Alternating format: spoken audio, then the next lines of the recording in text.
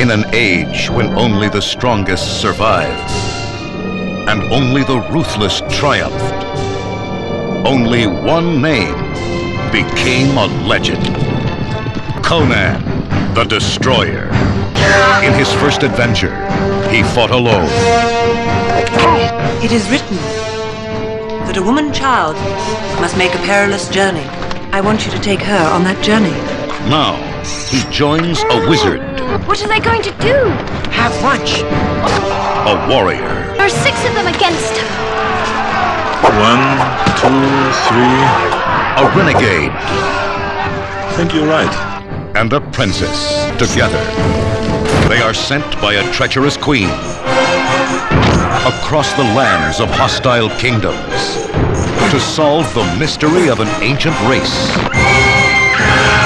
and seek the power of a phantom city. You're afraid of magic? When it comes from evil, This will. come anyway. The Horn of Dagoth, destroyer of worlds. The god will live again. Enough talk! If they cannot seize the horn in time, the world will be plunged into eternal darkness. Grace Jones, Wilt Chamberlain, Mako, Sarah Douglas, and Arnold Schwarzenegger as Conan the Destroyer. The all-new adventures of the most powerful legend of them all. Ciao, people, and welcome to our 178th episode of Happiness and Darkness, the superhero movie podcast, where we discuss superhero movies from Marvel, DC, Dark Horse Image, and more. Naturally, there will be spoilers, folks, so you have been warned. I am one of your co-hosts, DJ Nick, and as always, joining me is my podcasting partner in crime, Mr. Keith Bliss. Hey, Keith, how's life treating you today? Not too bad. I finally got a break in this nasty, rainy, cold weather, so, I'm looking forward to this week. Fantastic. So I guess if it's a little bit warmer, we'll see you running around in a loincloth as well, like our protagonist of today's movie. 100%. I just got mine back from the dry cleaner, so I'm all set to go. Awesome. Because speaking of loincloths, folks, so today we are discussing Conan the Destroyer from 1984. This was directed by Richard Fleischer, so we get a new director for this sequel. The story, interestingly, was written by 2 gentlemen whom comic book fans will be very familiar with, a certain Roy Thomas and a certain Jerry Conway, while the score was once again by Basil Poledouris. And an estimate to put in today's money, this movie cost $50 million to make and made $87 million at the box office. So quite the far cry from the first Conan movie. So, Greg, I guess here, Keith, seeing the people writing this movie and the sequel and taking into account, what did you make of this sequel to what was a rather successful first Conan movie? You could definitely tell the tone had changed because of the writers. In the first one, they had a lot of those drawn out scenes where they were riding horses for looked like, days, weeks, and months or whatever. And that was just, a slow point or a lull in the story. Here, they kind of picked up the action, and this is more reminiscent to your more action movies, things that we're accustomed to nowadays with, the Avengers and X-Men, where it's always like action, action, action, some story, action, action. That's where they got kind of the same formula in here in Conan. There's a lot of action, a little bit of story, but not a lot of lulls, for a lack of a better term. And even the lulls kind of move the story along, at least to a certain extent. So it's definitely a tonal change from the first movie. Arnold actually has more lines in this one. I think in the first movie he had like 7, and then here I think they upped him to like 10 or 12, maybe 14. But ironically enough, some of the supporting cast just dropped off the dialogue. You had Grace Jones. I think she had 4 lines in the whole movie, and then grunted the rest of the time. Wilt Chamberlain had maybe a handful of lines, and the same thing turns into grunts at some random point. So, in some cases where it improved, it dropped off in other areas. So I can see why it didn't necessarily make as much as the first one, or wasn't as much of a box office smash, as it were. But it was still, I feel it was a more entertaining watch than the first one. It had a lot more action, or the pacing was done better. The music was just as good as the first one, so I can't knock the music. I enjoyed it. There's not too much to it. There's a lot we're gonna have to unpack with this one. Don't get me wrong, but the movie overall, was a fun watch. So what you're saying is you were definitely happier with the way Thomas and Conway handled the writing compared to what Milius and Oliver Stone did. Yes, there's definitely, this was geared more toward the action comic book, young adults that were probably watching this movie when it came out.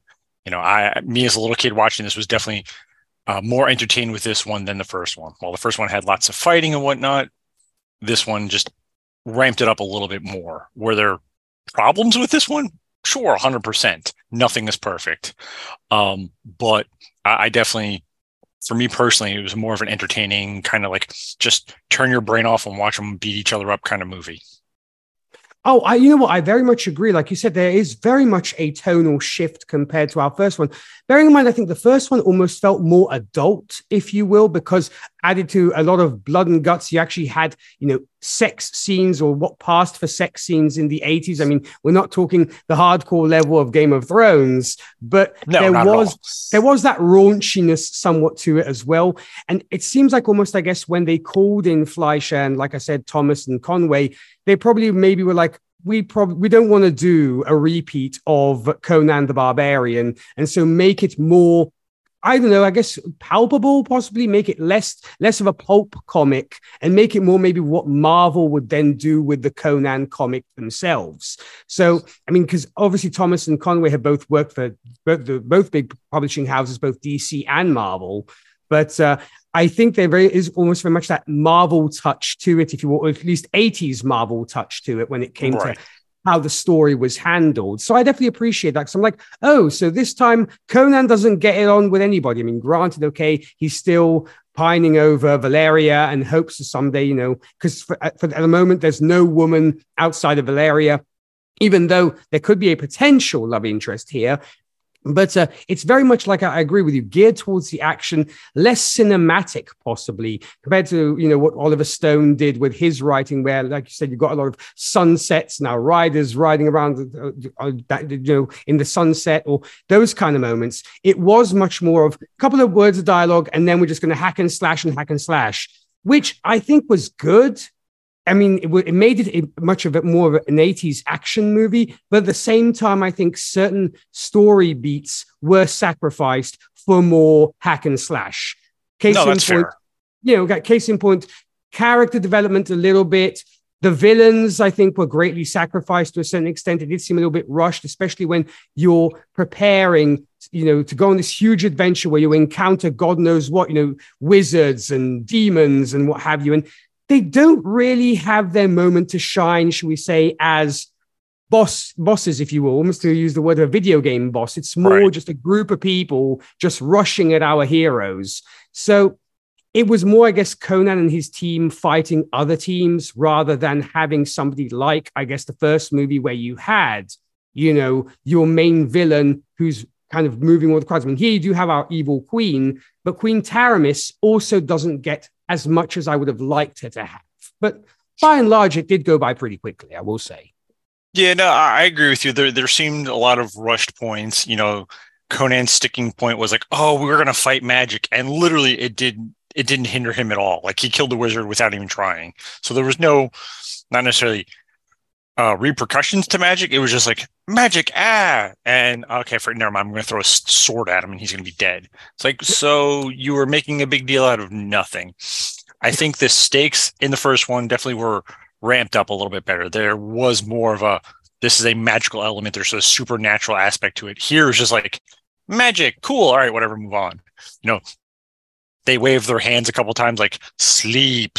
I felt like I was watching, a Star Wars movie where they're like, these are not the droids you're looking for. And I'm like, okay, I'm going to go to bed now. And, I think the first boss, as you called it, didn't really amount to anything. I was expecting a little bit more. And granted, now that we've seen the Thanos movies and, all the different Marvel movies of today, they've set that bar pretty high. So when you go back and watch these old movies, you're like, oh, that's all he does? He just casts one spell and that's it? Oh, okay. I can beat him myself. Like, there wasn't the same type of tension as, we're used to with these newer movies. And I guess that's just, product of its time. Oh, yeah, it's very much, like I said, 80s action. I mean, I did like the fact that we got the team to do more, if you will. And of course, we'll discuss that a little bit when we talk about Conan's team. So that was nice that some of them did get their time to shine. It wasn't just about Conan, which, I guess was maybe more the first movie, where it was very much the lone guy who happens to have this ragtag group of people amongst the woman he falls in love with. But here very much seem, I agree, more of a team effort than Conan versus the world. So, and I appreciate that, which I think is also one of the elements, almost like a proto MCU film, because it also did have elements of what would then become the MCU when it came to certain moments. There was a little bit more levity to this film, there's a little bit more comedy to it, which made me think of, I wonder if, give it to, I don't know, a James Gunn, for example, or a Taika Waititi, maybe some of this would have made it into their movie had they made a Conan film. And, of course, I'm sure we will be discussing this as we progress with our review. But all in all, I thought it was a good film. And I was like, it's a shame it didn't get to make more money, because we're left at the end of this film with, that's a story for another time, which we never got. Hey, I got to give them credit. They did, they set it up the same way as they did the first one. So theoretically, if it had done well enough, they were like, well, we have the door open for another story. And, they had the wizard as the narrator for both. So it was kind of, I appreciate the continuity that they kept it going just in case. Nowadays they probably would have made like 400 of these suckers, and you'd be like, Conan's great grandson is now on a pillage to reclaim the dad's something or other. And, they would beat that horse until it's dead. So, it is what it is. But, it was corny, but at the same time, it made me chuckle, because you and I both know they didn't make another one. But everyone who watched this movie back then was like, oh boy, when's the next one coming out? Never. Yeah. Does Conan get to become king? Do we get to finally see a movie in which he's old man Conan? We might do, because apparently Schwarzenegger said he would not be reluctant to making another Conan film. So it remains to be seen. And I think we might talk about that when we get to the conclusion of this review. But let's start at the top by looking at our protagonist himself, Arnold Schwarzenegger, returning, but this time as Conan the Destroyer, because they want to give him that title, just like the movie. So what did you make of Conan in this one, Keith? He actually has a little bit more character, and, not by much, obviously, but he grew as a character from the first one.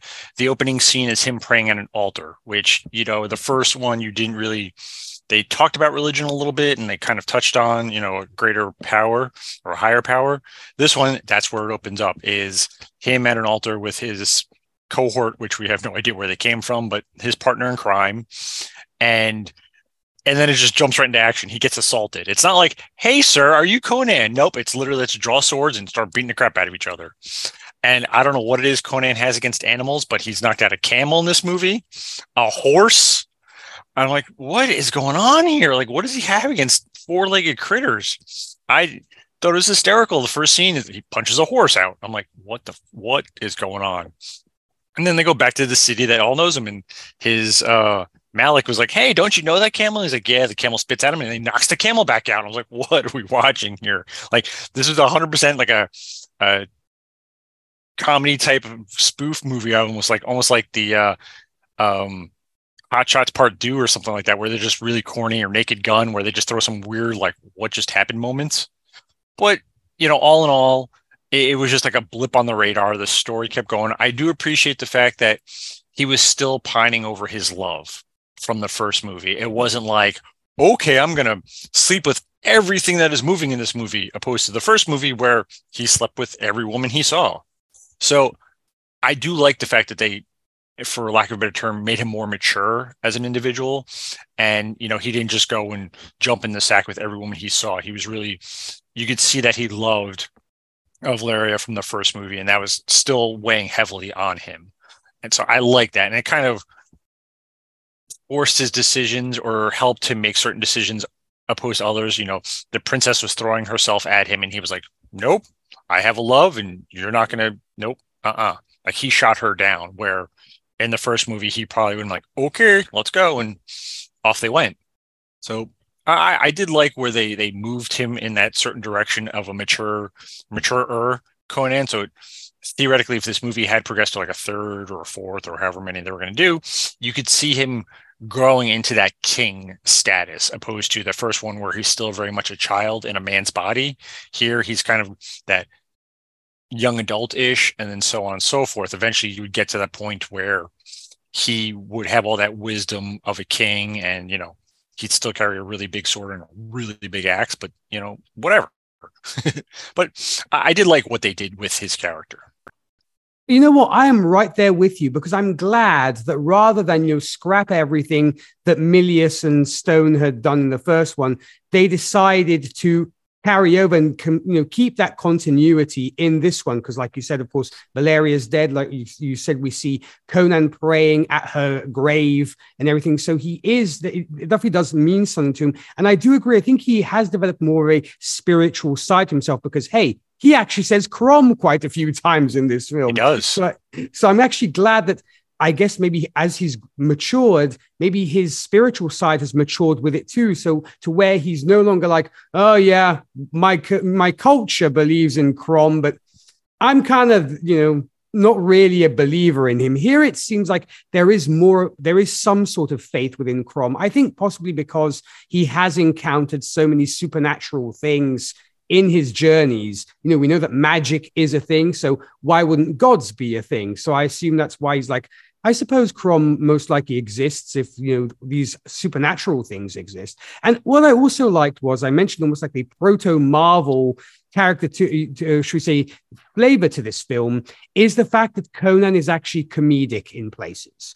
The fact that we literally see him get drunk and totally out of it when he's talking to Jenna and trying to teach her where she wants to learn how to be a warrior, because she's having that kind of conversation with Zula as well. And Conan's like, I'll show you how to hold a sword. And then he turns around and bashes into Bombata and just passes out. So I did like that they made him almost more human, if you will, rather than just this mountain of muscle which will literally obliterate anything. They made him more relatable, I think. That's why I say they almost gave him that Marvel touch, which we would see more in the MCU. Because in the MCU, you do see a lot of this, look at Thor. Some people were not happy with Love and Thunder. That might have been excessive, but that's what I'm saying is, if Taika Waititi had directed it, you may have had scenes like this with Conan getting drunk and being a complete idiot, rather than, I am Conan, I will destroy you. He has that thing going. And I really appreciate that. Made me, more invested in the character,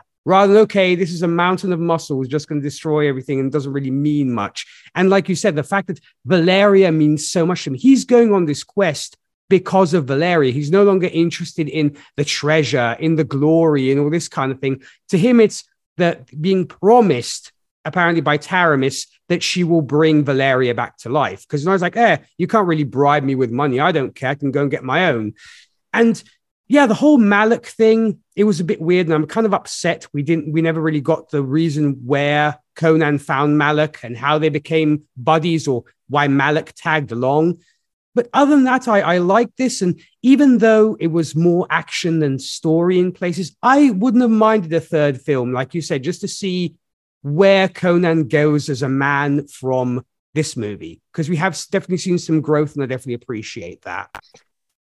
And I do like how at the end of the movie, where he separates from his team, he acknowledges each one of them as they leave, because they don't want to just abandon him. They want almost like a father figure approval, where he gives them the nod. So it was nice to see that there was an acknowledgement of them being his peers, instead of like, we're just following because we don't want to crush our skulls in, or some silly, made up reason. So I did actually like that end where he became the bigger man. He's like, nope, you guys do what you got to do. I understand. And I'm going to go and adventure off in my loincloth.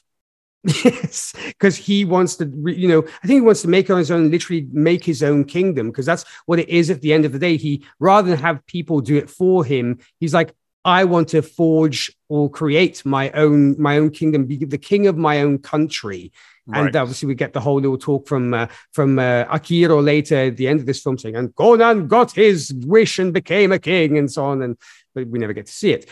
But I guess then moving on, let's get to Conan's companions in this story. We have two new faces, Grace Jones as Zula and Tracy Walter as Malak. And of course, returning from the first movie is Mako as Akira. So what did you make of our trio, Keith?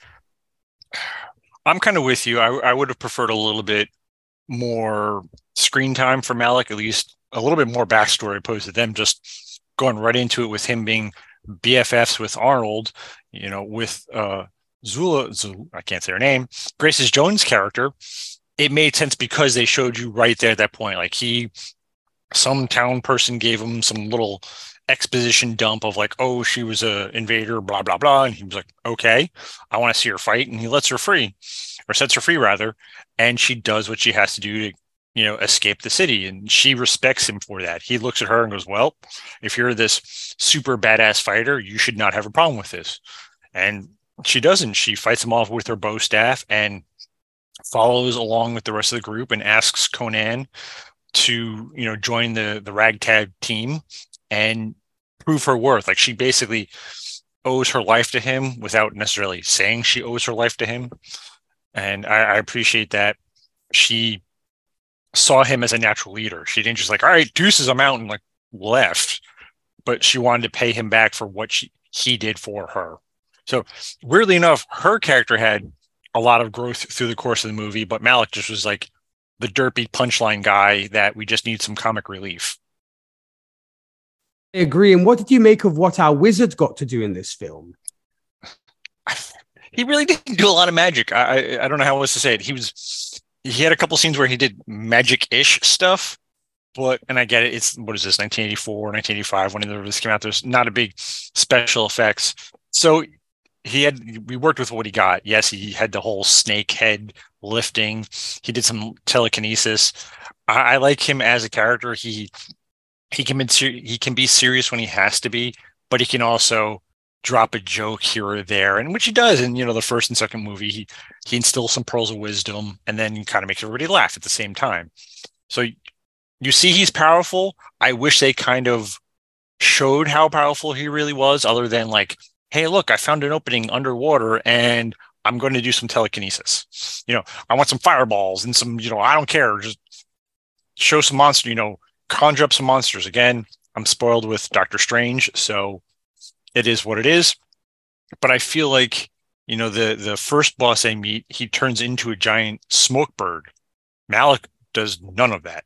We know he's powerful because he helped save Conan in the first movie, but that was like the pinnacle of his magic, that first movie. This one, I feel like almost any wizard would have worked out because, again, magic wasn't super important as Conan thought it was going to be. It was just like he was here to tag along, helped us a little bit, and keep going. He was really there more to move the story along when they got stuck.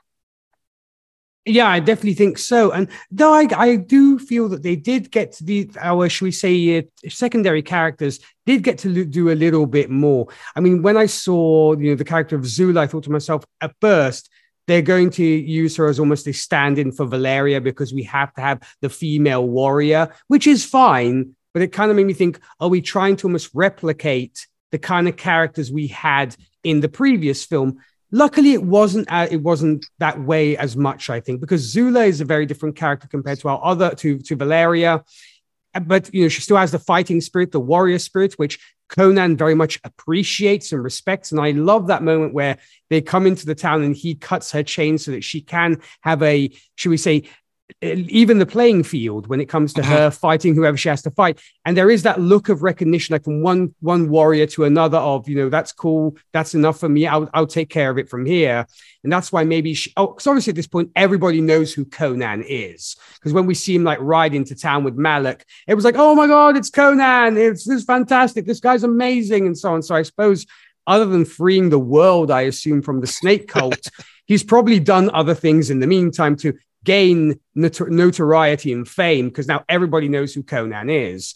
I hope so. I don't know. I was thinking that when he walked in town or rode into town, everyone's like, "Hey, it's Conan." I'm like, how do you guys know what Conan looks like? Other than some big mountain dude's going to come riding on a horse. That's Conan. Literally everybody in this movie is a giant mountain of a man. So like, I feel like there could have been a little bit more like a poster or something somewhere to show a picture of Conan the Barbarian or the hero of Conan, something. But yes, everybody in this town literally knew who he was. Yeah, I mean, in fact, which is a very stark contrast to the first time Conan rode into town, where everybody's doing like shifty looks of who the heck is this dude, and he punches out the camel. I get that. I mean, I think that's why they brought it in here again, because like, hey guys, remember that camel punching joke? We're gonna do it here again, just to show you that that there is continuity here as well. So I guess it was also an added thing to that. But yeah, the character of Zula I also liked because it gave, I suppose, a female companion to Jenna to talk to. Granted, their walks of life are very different, but at least I think it gave, rather than Jenna being just amongst these guys, I think it was kind of cool that she actually had a woman to bounce off of, and the fact of wanting to be a warrior, or possibly maybe more than likely just to impress Conan. But at least we got that moment, which was kind of fun. It was like, what do I have to do to get a man? You grab him and you take him. Yes, I guess that whole conversation on the horses was great. And then she goes up to Malik and goes, so Zula said I should grab a man. Malik's like, yeah, that's about right. And she's like, well, what do I do next? And he's like, I feel like that's the sex talk that every parent has with their kid. They just don't know how to be like, you get naked, he gets naked, and bits fit together. Like, I really like, that was what I pictured was going on in his head, him trying to explain this to her in a way that didn't offend her. Yeah, it was that talk of when a man and a woman love themselves very much. It was that kind of talk.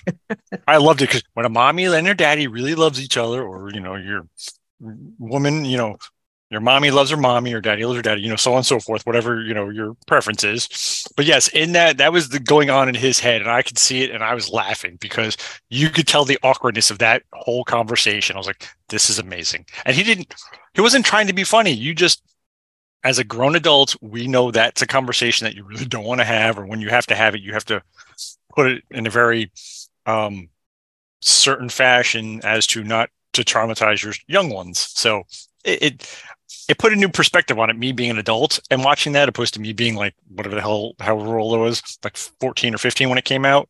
Me, I'm just like a little kid, and now I'm an adult and like, oh, that's an awkward conversation. It is. And it's interesting just how it's curious almost how embarrassed Malik becomes when he has to explain this to him, because you think if he's been hanging around Conan, granted Conan may not be sleeping around as much now because of Valeria, but Malik being in his circle, I have a feeling he may have frequented the odd whore pit here and there, or the odd, should we say, brothel here and there, and has probably seen his share of ladies, I'm assuming, the life he leads. You're probably going to roll into a tavern, and if you have the money, you might buy yourself a couple of drinks and a woman if you can afford it, I suppose. So I was kind of surprised when it came to how awkward he was. But it also, I think, it plays to the character that Tracy Walter is playing here, because he's very much the comedic member of the group. I mean, because he mainly is the thief. He's the literal thief. So wherever they go, he finds jewels like, oh, pretty. And like, Malik, we have to go. And he's ripping jewels off because he doesn't care. And he swallows them. I was just about to mention that. Like, I think he's going to have to pass it at some point or try to throw it back up. Either way, it's not going to end well for poor Malik, unless he's done this before, in which point, good on him. But yeah, I'm just chuckling. That was, again, another one of those scenes. Being an adult now, you're like, ooh, that's going to hurt so much. He's trying to swallow everything. I'm like, dude, you got pockets. Just stick them in your pockets. It's okay. We're not going to take it from you. Yes. And I mean, at first I was like, okay, this guy is literally the Rob Schneider character to Schwarzenegger's Judge Dredd. Because that was the kind of relationship they seemed to have for the most part. I mean, we do see Malik kill a couple of people himself. He has these little daggers. He hops on people's horses and stabs them in the back, or even when they're already dead, just to make sure he stabs them again, saying, look, I killed this guy. But, that's so he could add his 2 cents. He's like, I helped out. You're like, bro, you stabbed a dead body. Like, but it's just so he can put his 2 cents in. Like, he wanted to feel like he helped. If you remember the old Aladdin cartoon, he's Monkey in Aladdin. This is true. He is kind of the Abu character. I agree. Yes, he is Abu, 100%. He just grabs shiny stuff and keeps going. You're like, stop it, put it down, put it down. It's the Cave of Wonders, basically. Yeah, it's true because we do kind of get our own sort of Cave of Wonders in this film. But yeah, so I guess he is mainly the tag along comedic character, which is really what he does throughout the course of this film. Heck, even when he's like, I don't want to go into battle, everybody goes like, okay, I'll come as well. Don't leave me here. Yes. I don't want to be left alone, and runs off. He's like, first it's I don't want to fight, and then hey, wait for me. I'm like, pick a lane, guy. Yes. So Malik, I think, very much is that kind of character, and he was kind of fun. And though, like I said, I was reminded of Stallone and Rob Schneider in Judge Dredd, but this was probably done a little bit better, I think, which is saying a lot, I think. But there you go.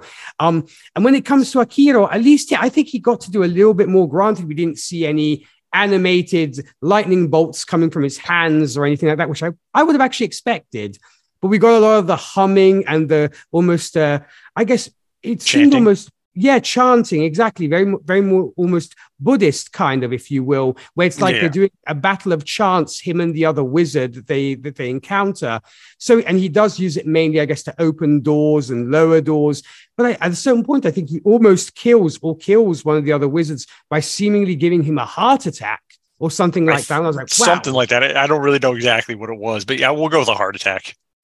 I think that's what he was trying to do, because it's kind of like they had this almost battle of the minds, if you will, without, flashy special effects of lightning bolts or what have you. Something, like you might have in a Doctor Strange movie these days. But I think he got to do a little bit more. And I think here we lost that veneer that he had in the first film of being that Yoda character of, I'm comedic, but I actually know my stuff. Here, that was gone. It's literally, I know my stuff, and people come to me because I know my stuff, and I'm no longer play the silly guy who's just play acting. So I like that is gone, and the fact that then he's recognized as the greatest wizard in the land, and I'm like, fantastic, So you're good like, for you. Shit happened between the first movie and this movie. He apparently, cured the plague for all we know, and he is now the greatest wizard ever. Like, everybody knows who he is.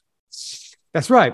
And literally the first one, nobody knew who he was. He's just some dude, some hermit in a hut somewhere. Like, he was just some guy hiding. Now he is the greatest wizard ever. He's Merlin. Yes, at least according to Queen Jenna anyway. So I guess she maybe hasn't seen that many wizards. You're like, this guy will do. I'll have him as my wizard. He's smart enough. He knows things. Yeah, we're not going to do tryouts or anything. This guy got the job. Nope, sorry. 100%. There's no nepotism here. No, exactly. But no, it was a fun little trio. So I guess then let's get to the lady whom Conan is tasked to protect and lead to her destiny. And of course, her evil bodyguard. We have, of course, Olivia Jane Dabo as Princess Jenna, and believe it or not, NBA star Wilt Chamberlain as Bombata. So what did you make of these two, Keith? Well, I appreciate Jenna for the fact that she's literally never been outside of this castle. So she's very naive to the world.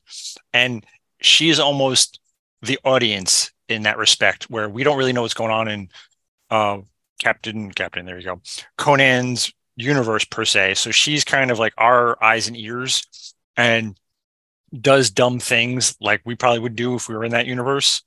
But she also has that certain level of arrogance because she's royalty in her kingdom. So she's like, don't you know who I am? Or didn't they tell you have to listen to what I do?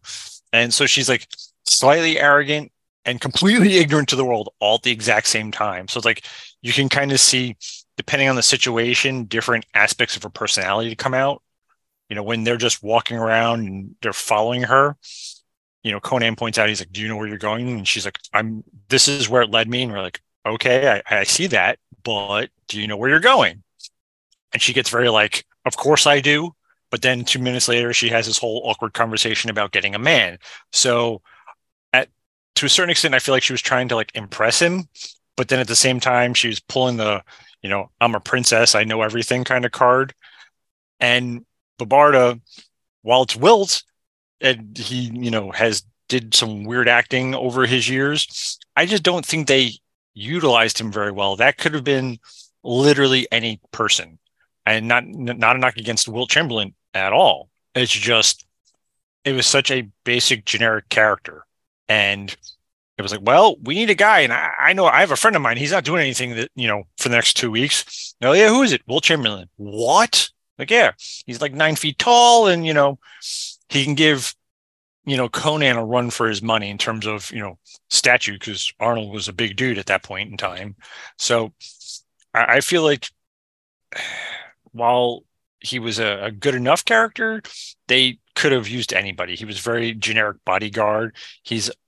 Was just there to like make sure she didn't sleep with anybody and to make sure that Conan got, slowed down when they were escaping. So, he, again, not a knock against him, just felt very generic, nothing unique about him, opposed to the other characters in the ensemble. You have the wizard, you have the thief, you have the Amazonian, and then you have the princess, and then you have dude with a hammer. You're like, all right, whatever. Or mace with a hook. You're like, all right, whatever.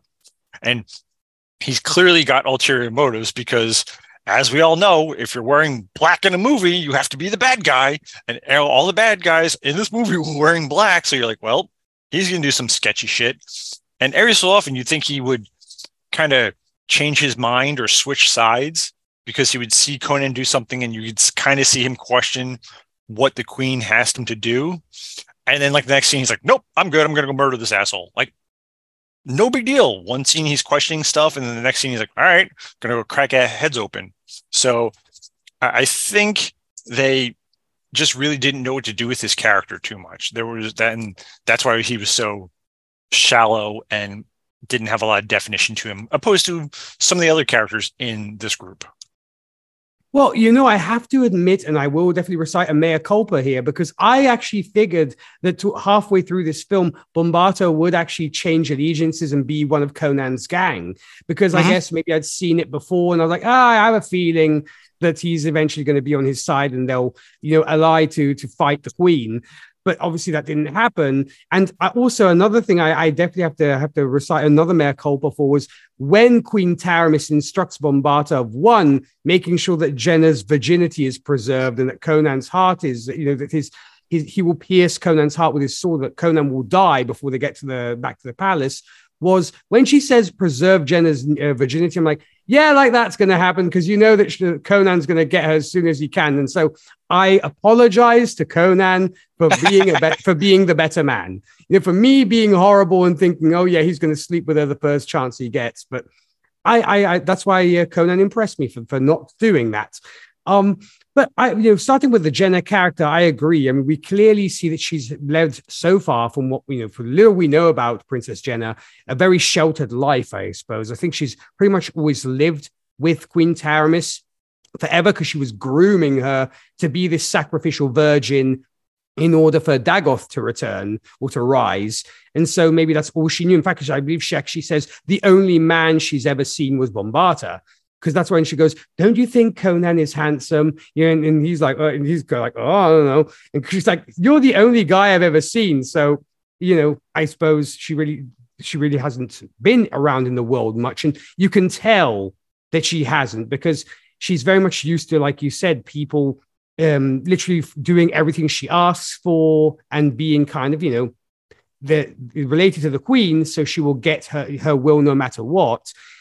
I will say it was getting a little bit on my nerves where whenever she was in trouble, she'd go, Bombaata, help me. And I'm like, geez, and she's running around. I get she's a young kid, if you will.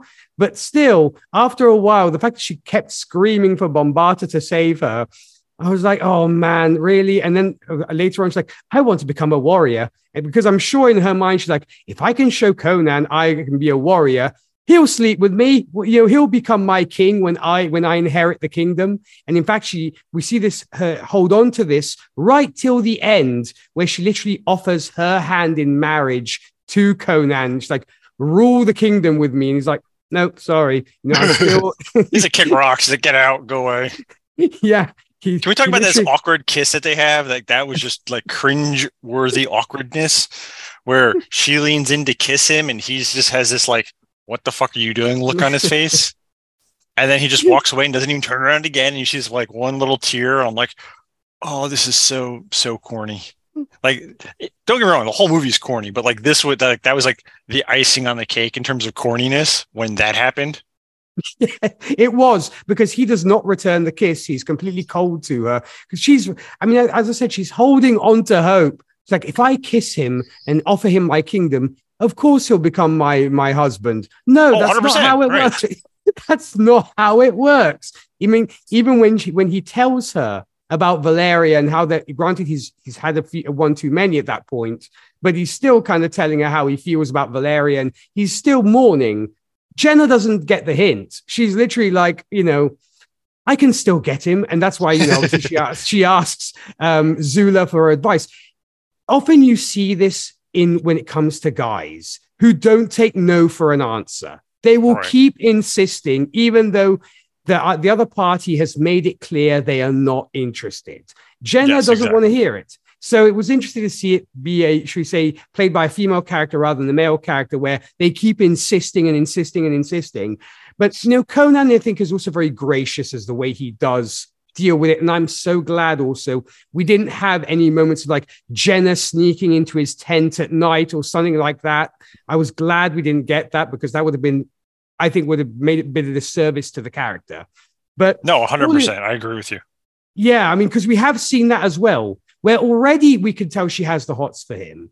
But, we have seen other films in which the female character is so madly in love with the man who seems impossible to reach. She will literally leap into his bed saying, "Take me now," or something like to that effect. But I'm glad we don't get that.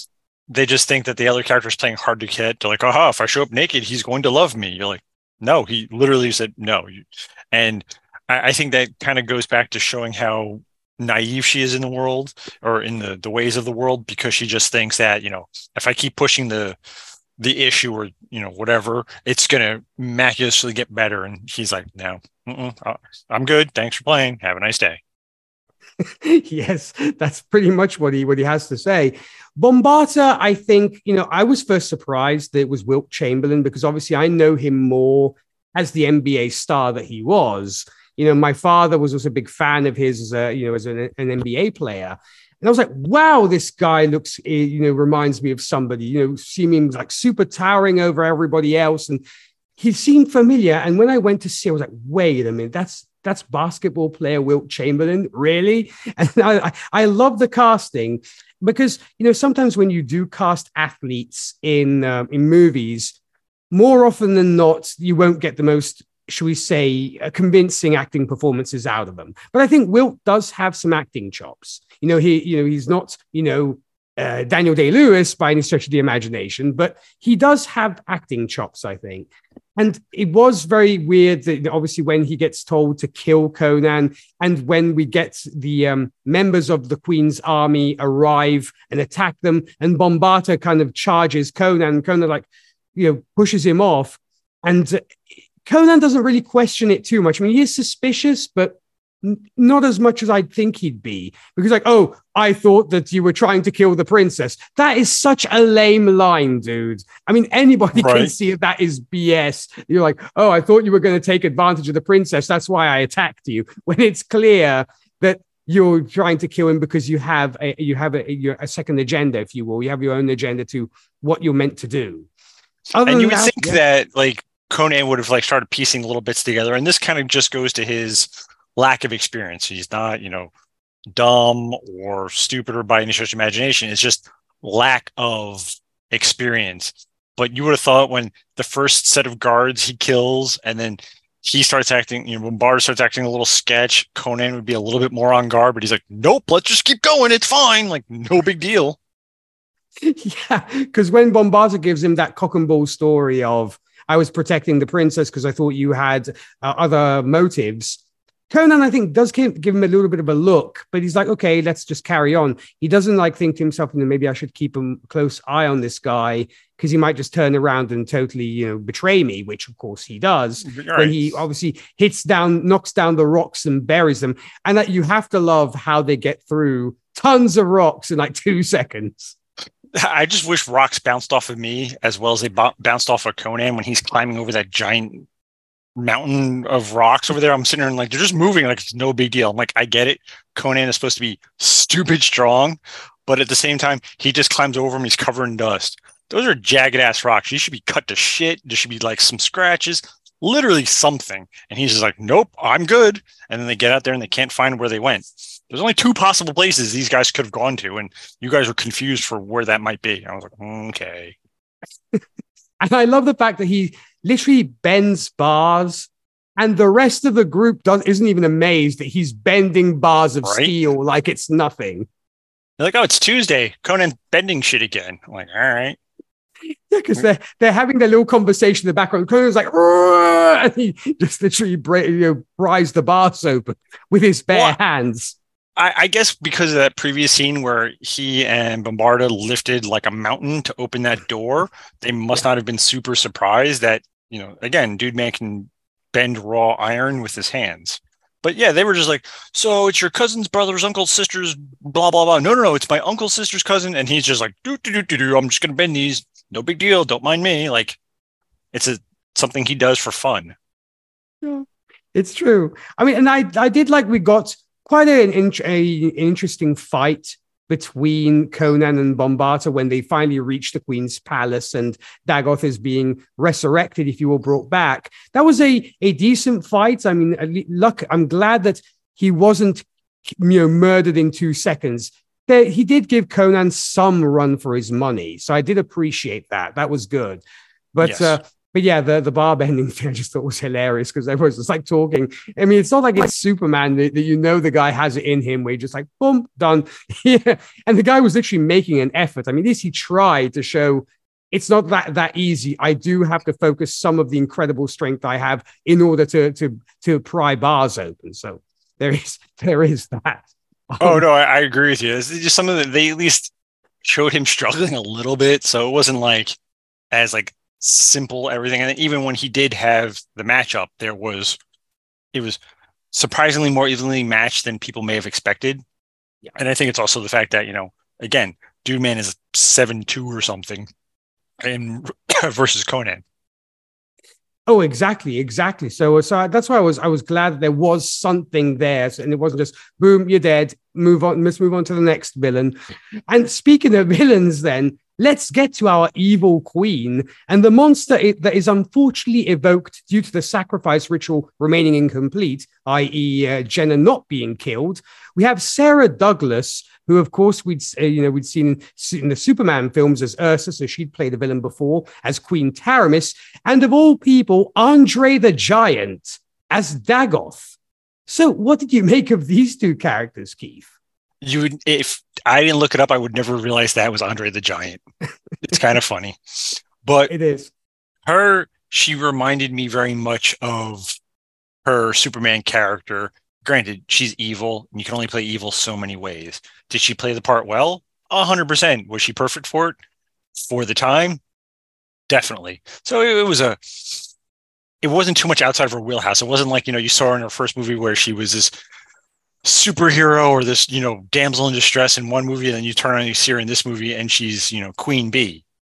You've seen her before, she was Queen Bee, and she's Queen Bee again. So it wasn't too much. And then Andre the Giant is Andre the Giant. So, it's not like he really had a lot of dialogue in this movie. We'll go with that. Yeah, that's fair. I mean, but did you like the design of Dagoth? It was weird. I don't know what I was expecting, but I wasn't expecting like this weird melted man fish gill monster thing and this weird mouth, whatever going on.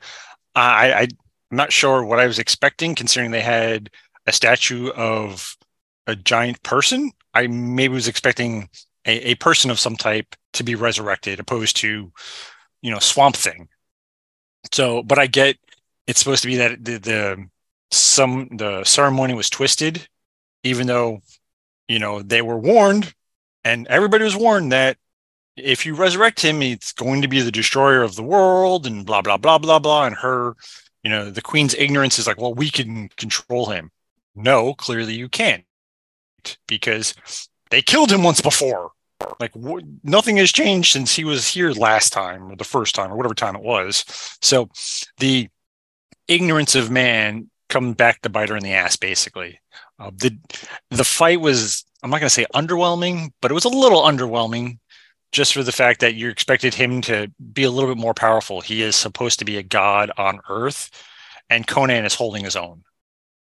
And then the wizard's like, oh yeah, rip his horn out, because that's his power. You would have thought he would have let off with that when he goes to fight said monster. Like, go for the horn, it's his power. Instead of like slicing and dicing and literally everything else, you would just gone for the horn, ripped it off, and called it a day. But I get it. They had to, build up the big bad and have a battle and so on and so forth. Could have gone a little bit longer. Not really. It's one of those, it went on long enough before it got to that boring point. You're like, is he dead yet? No. God, son of a, will you kill him, please? So it was, they had to justify the horn getting and the calling the god back down to earth and the ceremony getting twisted, which if the princess really needed to be killed as much as she was supposed to be or sacrificed, you would have thought there'd be like 10 guys with knives just in case the first priest fails. There's 9 other idiots to stab her to death. So again, you're not waiting on one person. You have 10. But whatever, I get it. It's supposed to build up the suspense and so on and so forth. And also you have to, I think maybe this also plays to how naive and innocent Jenna is, that she doesn't realize that she's being groomed to be a sacrificial virgin to bring back this god. I mean, I obviously, I'm sure Taramis never told her, but you'd think seeing the way she behaves, she's like, maybe she is a little bit shady and that maybe I shouldn't trust this woman as much as I seem to trust her, because even when they get to, I guess they drug her at one point before the ceremony to keep, docile. So that's maybe why she doesn't really react at that point. But, building up to that, you'd think she maybe questions the fact of maybe the queen, when she's kind of sending me to do this stuff, and get this horn and such, maybe she has something else planned, because, hey, in this particular universe, human sacrifice is, something that happens every day. It's almost seemed like a normal thing. I mean, we saw it even in the first film where you'd have these sacrificial virgins for the snake gods. So you would have thought somebody would have slipped and been like, oh, don't forget, when you get that horn, you're about to get a knife through the chest and die. Like, just accidentally let it slip or feel bad for her because she doesn't know. You would have thought. And I guess this is more because of Game of Thrones and a lot of these other types of shows that have, sketch characters trying to groom somebody. Somebody realizes what's going on and kind of slips the lead character a note like, don't drink the water, it's sour or it's poisoned or whatever the case may be. So it's almost like you would think that would happen here, opposed to everybody just blindly following the queen and the head priest. But nope, they're just like, we're going to go along with this. And even when the wizard tries to tell Conan, he brushes him off like, no, that's not a thing. That's not really going to happen. And meanwhile, it's literally etched in stone. This is what's going to happen. And when they tell the princess, she just kind of like shrugs it off. Everybody just thinks it's a joke. Yeah, they just don't buy into it, which, as I said, I thought was very odd, because as the adventure was going, I'm like, Jenna, don't you realize that the queen wants to kill you? I mean, there are constant stories about like either wicked stepmothers or what have you, who want to kill the whoever it is, and the fact that she's so careful about you not having sex and all this kind of stuff. I mean, I get maybe Jenna thought she would just be there to usher in Dagoth, but not be killed. Kind of like, I think of like a mythological story of like unicorns, which can only be tamed by virgins. So, but they won't, the woman won't be killed. So it might be that kind of thing of almost like, he's almost like a unicorn, if you will. He won't kill me, but I have to be pure in order for him to arise. But there's no harm will come to me. But it does, I think, play to Jenna's naivete.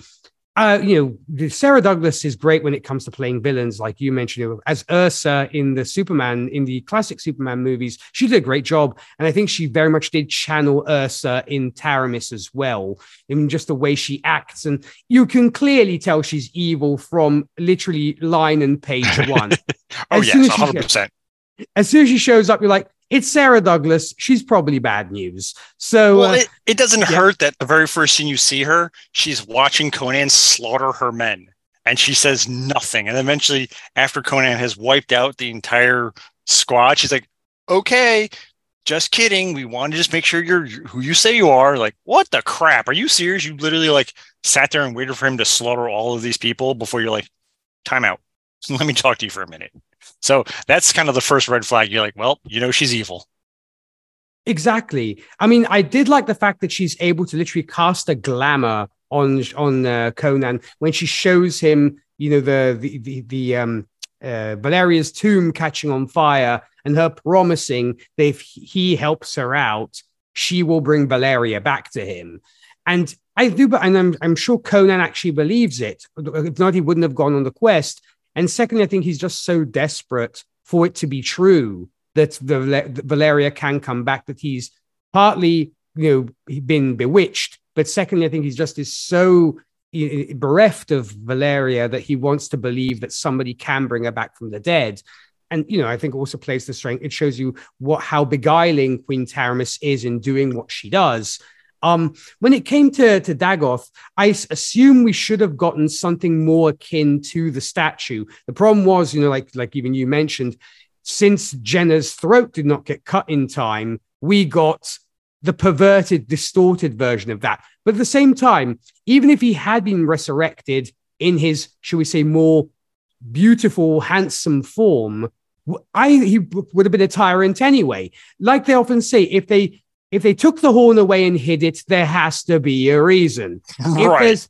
If there's 25 warning messages on the door, do not unlock, do not open by any means or the world will be destroyed, they mean it. Don't say, okay, we'll open it anyway, just because we want to see what's inside. So there has to be a reason for that. And so either Queen Taramis has not kept up on her scrolls so much, or she's just so arrogant, to your point, that I am powerful enough to control this creature where other people have failed. So maybe it is very much a question of hubris, of even if he does come back in his right form, I'll still be able to control him and use him as my weapon. So there could be very much that hubris and that arrogance, which is almost like a contrast to the princess, who's very, should we say, innocent and naive. So there could be that as well, possibly. Yeah, it's got to be something. That's one of those things that always crack me up in these movies. And don't get me wrong, people nowadays still do the exact same thing. It's why we have warning labels on shit and people still do dumb shit. But the fact that they took the time to describe this in every single language known to mankind at that point, like, do not open, do not resurrect, never, ever, ever, do not touch. 100% would have been like, maybe we shouldn't do this. Like, well, I can nope. Like, clearly they couldn't control him however many hundreds of years ago this was. We're not better off. It's not like we have like machine guns and cars and flying whatever, dragons and shit like that. It's literally, however much period of time has passed from the one time frame to the next time frame. Like, we're not much better off. Like, no, leave it the fuck alone. And even then they said it was a few hundred years for the girl to be resurrected with the mark. I'm like, all right, guys, come on. And where was this mark? May I ask? It was on her chest. So she did bosom. Have a chest. It just looked like a weird birthmark because it was when she was in one of the scenes. She was holding the horn, I think it was, and she took her layer of her shawl off. You saw it. It was on her left chest, left side of her chest. You could see it was, but it was like a little like pink mark the size of a quarter. Okay, well, thank you, because I was literally trying to see whether she had like a birthmark on her arm or at the back of her head, or so. I guess I did not notice this, but thank you for pointing that out, Keith. I don't know if they put it in the rest of the movie and they waited. Like that was the point where they're like, "Shit, we forgot the mark," and they literally went in there with like a Sharpie or something and drew a circle on her. that could be the case. I wouldn't be surprised. They're like, Olivia, come here. We didn't give you the mark yet. Come here. So they did that real quick. But yeah, so I like what Sarah Douglas brought to this queen. That I would have liked her to have done even more, because she is a commanding presence rather than have Dagoth. And I guess you had to have Dagoth because Conan, is a strong man, and so you have to have a strong beast for him to fight. But it would have been cool had the ultimate challenge been magic. So him versus Queen Taramis, who knows her stuff when it comes to magic.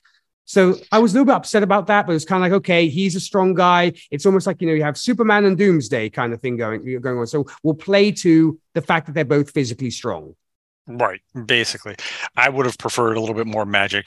And even granted, we didn't see it until literally the MCU, where they build up the universe a little bit more. So you see the Queen rise to power and discover the scroll and so on and so forth, and then find the baby with the mark, who conveniently happens to be her niece, I think it is. Niece, yeah, I or believe daughter. it is, yeah. Conveniently happens to be her niece.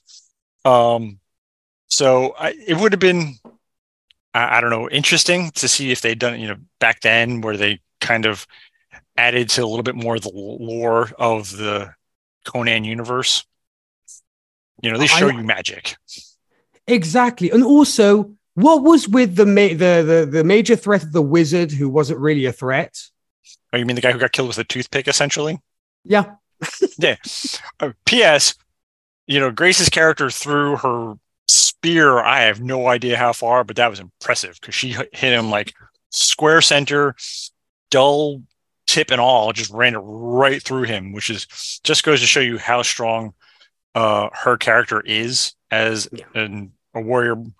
That while she looks, her frame is not giant muscular like Conan, she has the warrior spirit. She was able to kill him from across a room by throwing a spear.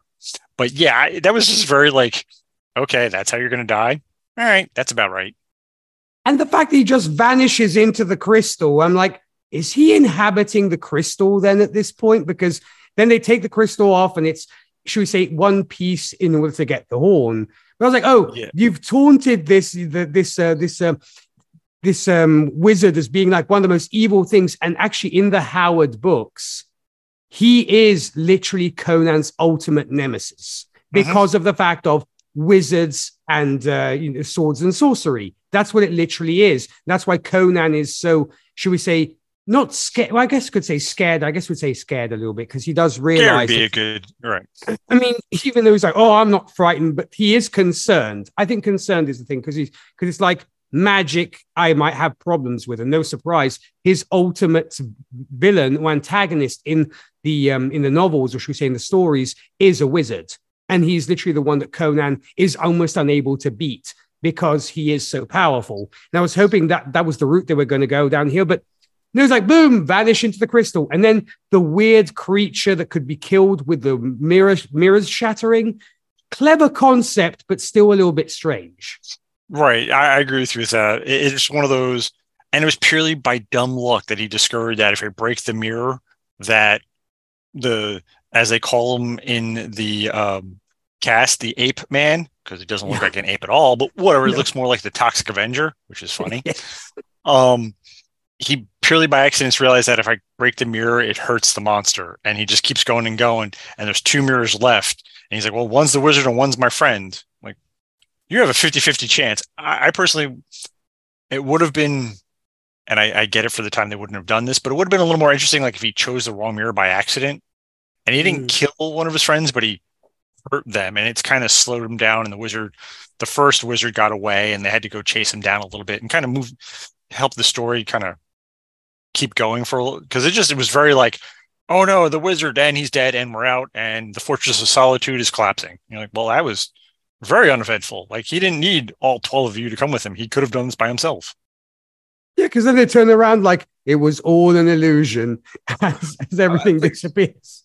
The first thing that popped in my head was like, do you guys understand how illusions work? Like, illusions are not solid objects. Illusions are things you can pass through. They deceive the eye, not, hey, look, it's a rock, or it's a castle, or it's, again, a Fortress of Solitude, whatever you want to call it. Like, that's not how illusions work. The ape man that he fought, that was an illusion. I'll give you that one. But the castle was definitely not an illusion. No. And that's why I was just a little bit disappointed, because they were just talking about how cool and scary this wizard was. Mm-hmm. I mean, at the end of the day, our main course, if you will, or final boss was literally Dagoth, if you want to really sort of say, see it as such. Yeah, these are a couple of sub-bosses, and then the big baddie was the rhinoceros. Yeah, that's what it all, at the end of the day, amounted to. But I guess there we have it. And that was pretty much our movie. And then, of course, we got our little narration from Akira telling us, of course, that Conan went on to have other adventures. But, that's a story for another time, I guess, as he puts it. And yes. Speaking actually of which, Keith, I mean, I have heard that apparently, like I mentioned, Schwarzenegger has been approached of the idea of doing an old man Conan kind of story. If they did that, would you be interested in seeing it? I think so. I think he is now at that age that the wizard alluded to at the end, where he's like, Conan has seen some shit and he's now got his kingdom and he's old and grizzled and again seen some shit.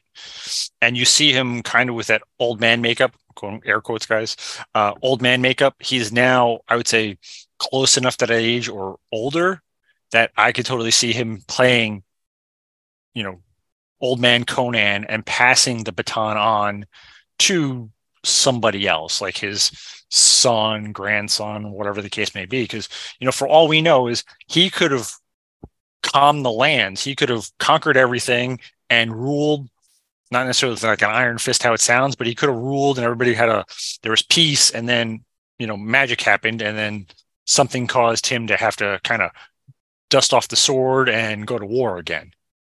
So I would be interesting to see if they do that. I would definitely watch it just because, I'd enjoyed these two.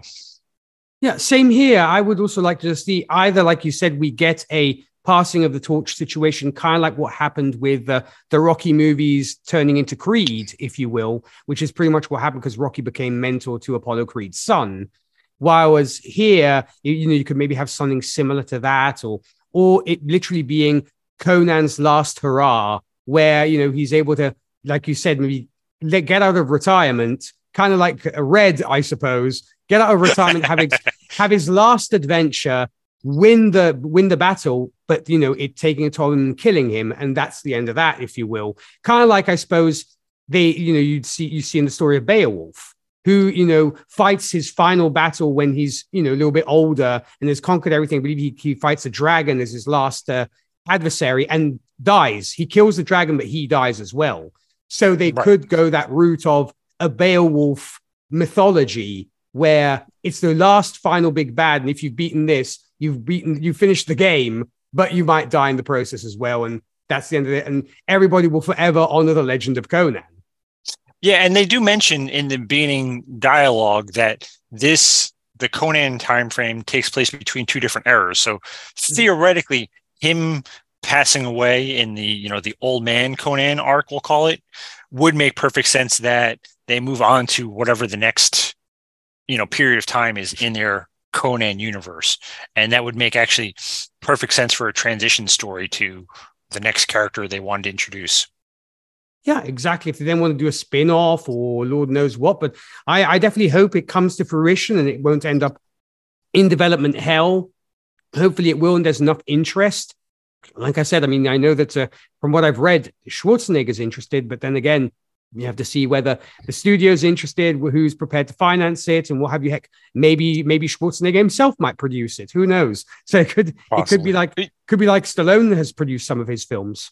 I think if they did it, it could be something like an Amazon exclusive. I feel like that'd be an Amazon exclusive type of thing, just because that it's that crazy over the top, and it's been 1980 something when this movie came out. So I could almost see that not necessarily garnering big studio release, considering Terminator Genesis didn't do very well, and the other Terminator movies he did, the Dark Fate, didn't do very well.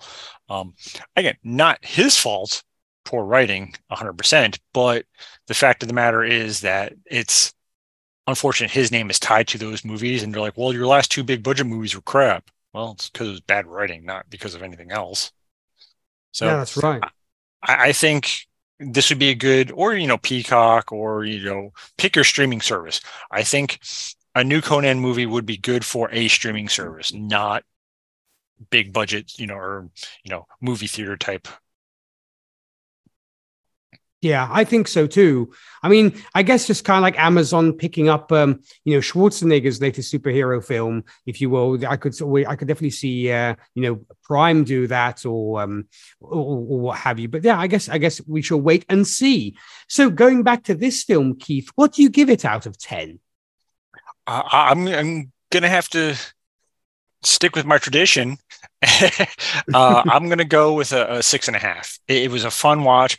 I think it improved in the first movie in some areas. It detracted in others, but that's writers' issues, not necessarily Schwarzenegger's problems. So I enjoyed it. Do I recommend it to people? 100%. If you like the cheesy 80s movies, y'all should watch it. It's a fun laugh. It's so over the top corny in some cases, and then it's super serious in others. And plus, as we mentioned before, it was written by two famed comic book writers, like the ones we talked about, of course. So Thomas and Conway. So there is that as well. And I'm actually going to give it a 7 out of 10. I mean, I did enjoy it. Yeah, I mean, I enjoyed it. I was invested, as silly as it was. I didn't find myself necessarily picking too many holes in it because I knew what I was going into, but I did definitely appreciate the growth of the character. It's not like, oh, we're just going to reboot it and it's going to be like, I don't know, Commando 5, where nothing's changed and it's still the same dude doing the same stuff. So I definitely appreciate that. And I like the fact that they introduced some new characters to be within his group. So it was definitely a fun watch indeed. So it's 7 out of 10 for me.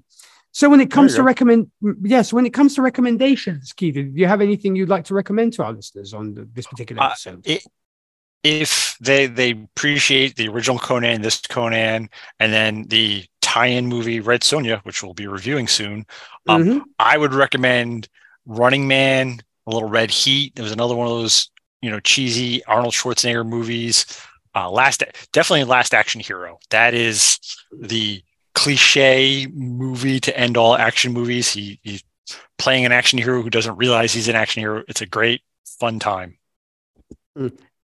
I love that. I might actually also recommend, folks, if you feel like reading something, aside, of course, from the stories that I'd recommended in our previous episode, obviously the Howard original Conan stories, I would definitely suggest you check out something like Beowulf. I mean, I want to make a premise here. It's not the easiest going because, bear in mind, it's translated from Middle English into current English. So if you are, a little bit concerned about that, it can be a little bit rough going, but there's definitely a payoff, and it definitely is a rewarding story. If you like the whole concept of sword and sorcery, this is very much one of the granddaddies of epic poems of a hero literally fighting monsters, wizards, you name it, and going to all sorts of places. So I would definitely suggest the original Beowulf. And another one, which I would suggest, which is, I guess more mythological, which was also one of the first of its time, the Legend of Gilgamesh, I will also suggest, because that's another character that somewhat reminds me of the characters that we would get like Beowulf, like Conan, where it is very much a strong and powerful warrior against all odds, and there's literally against gods. So, and that one is, you can actually find it as prose, but not literally translated, so it does flow a little bit better. There are a million versions of Gilgamesh, of the story of Gilgamesh, which are out there, but definitely check it out. That was one of the first ones that literally got me into mythology in general. Before I discovered Greek mythology or Roman mythology or Viking mythology, Gilgamesh was where I started, and I fell in love with it. So those are the ones I'm going to go with. I guess those are my picks.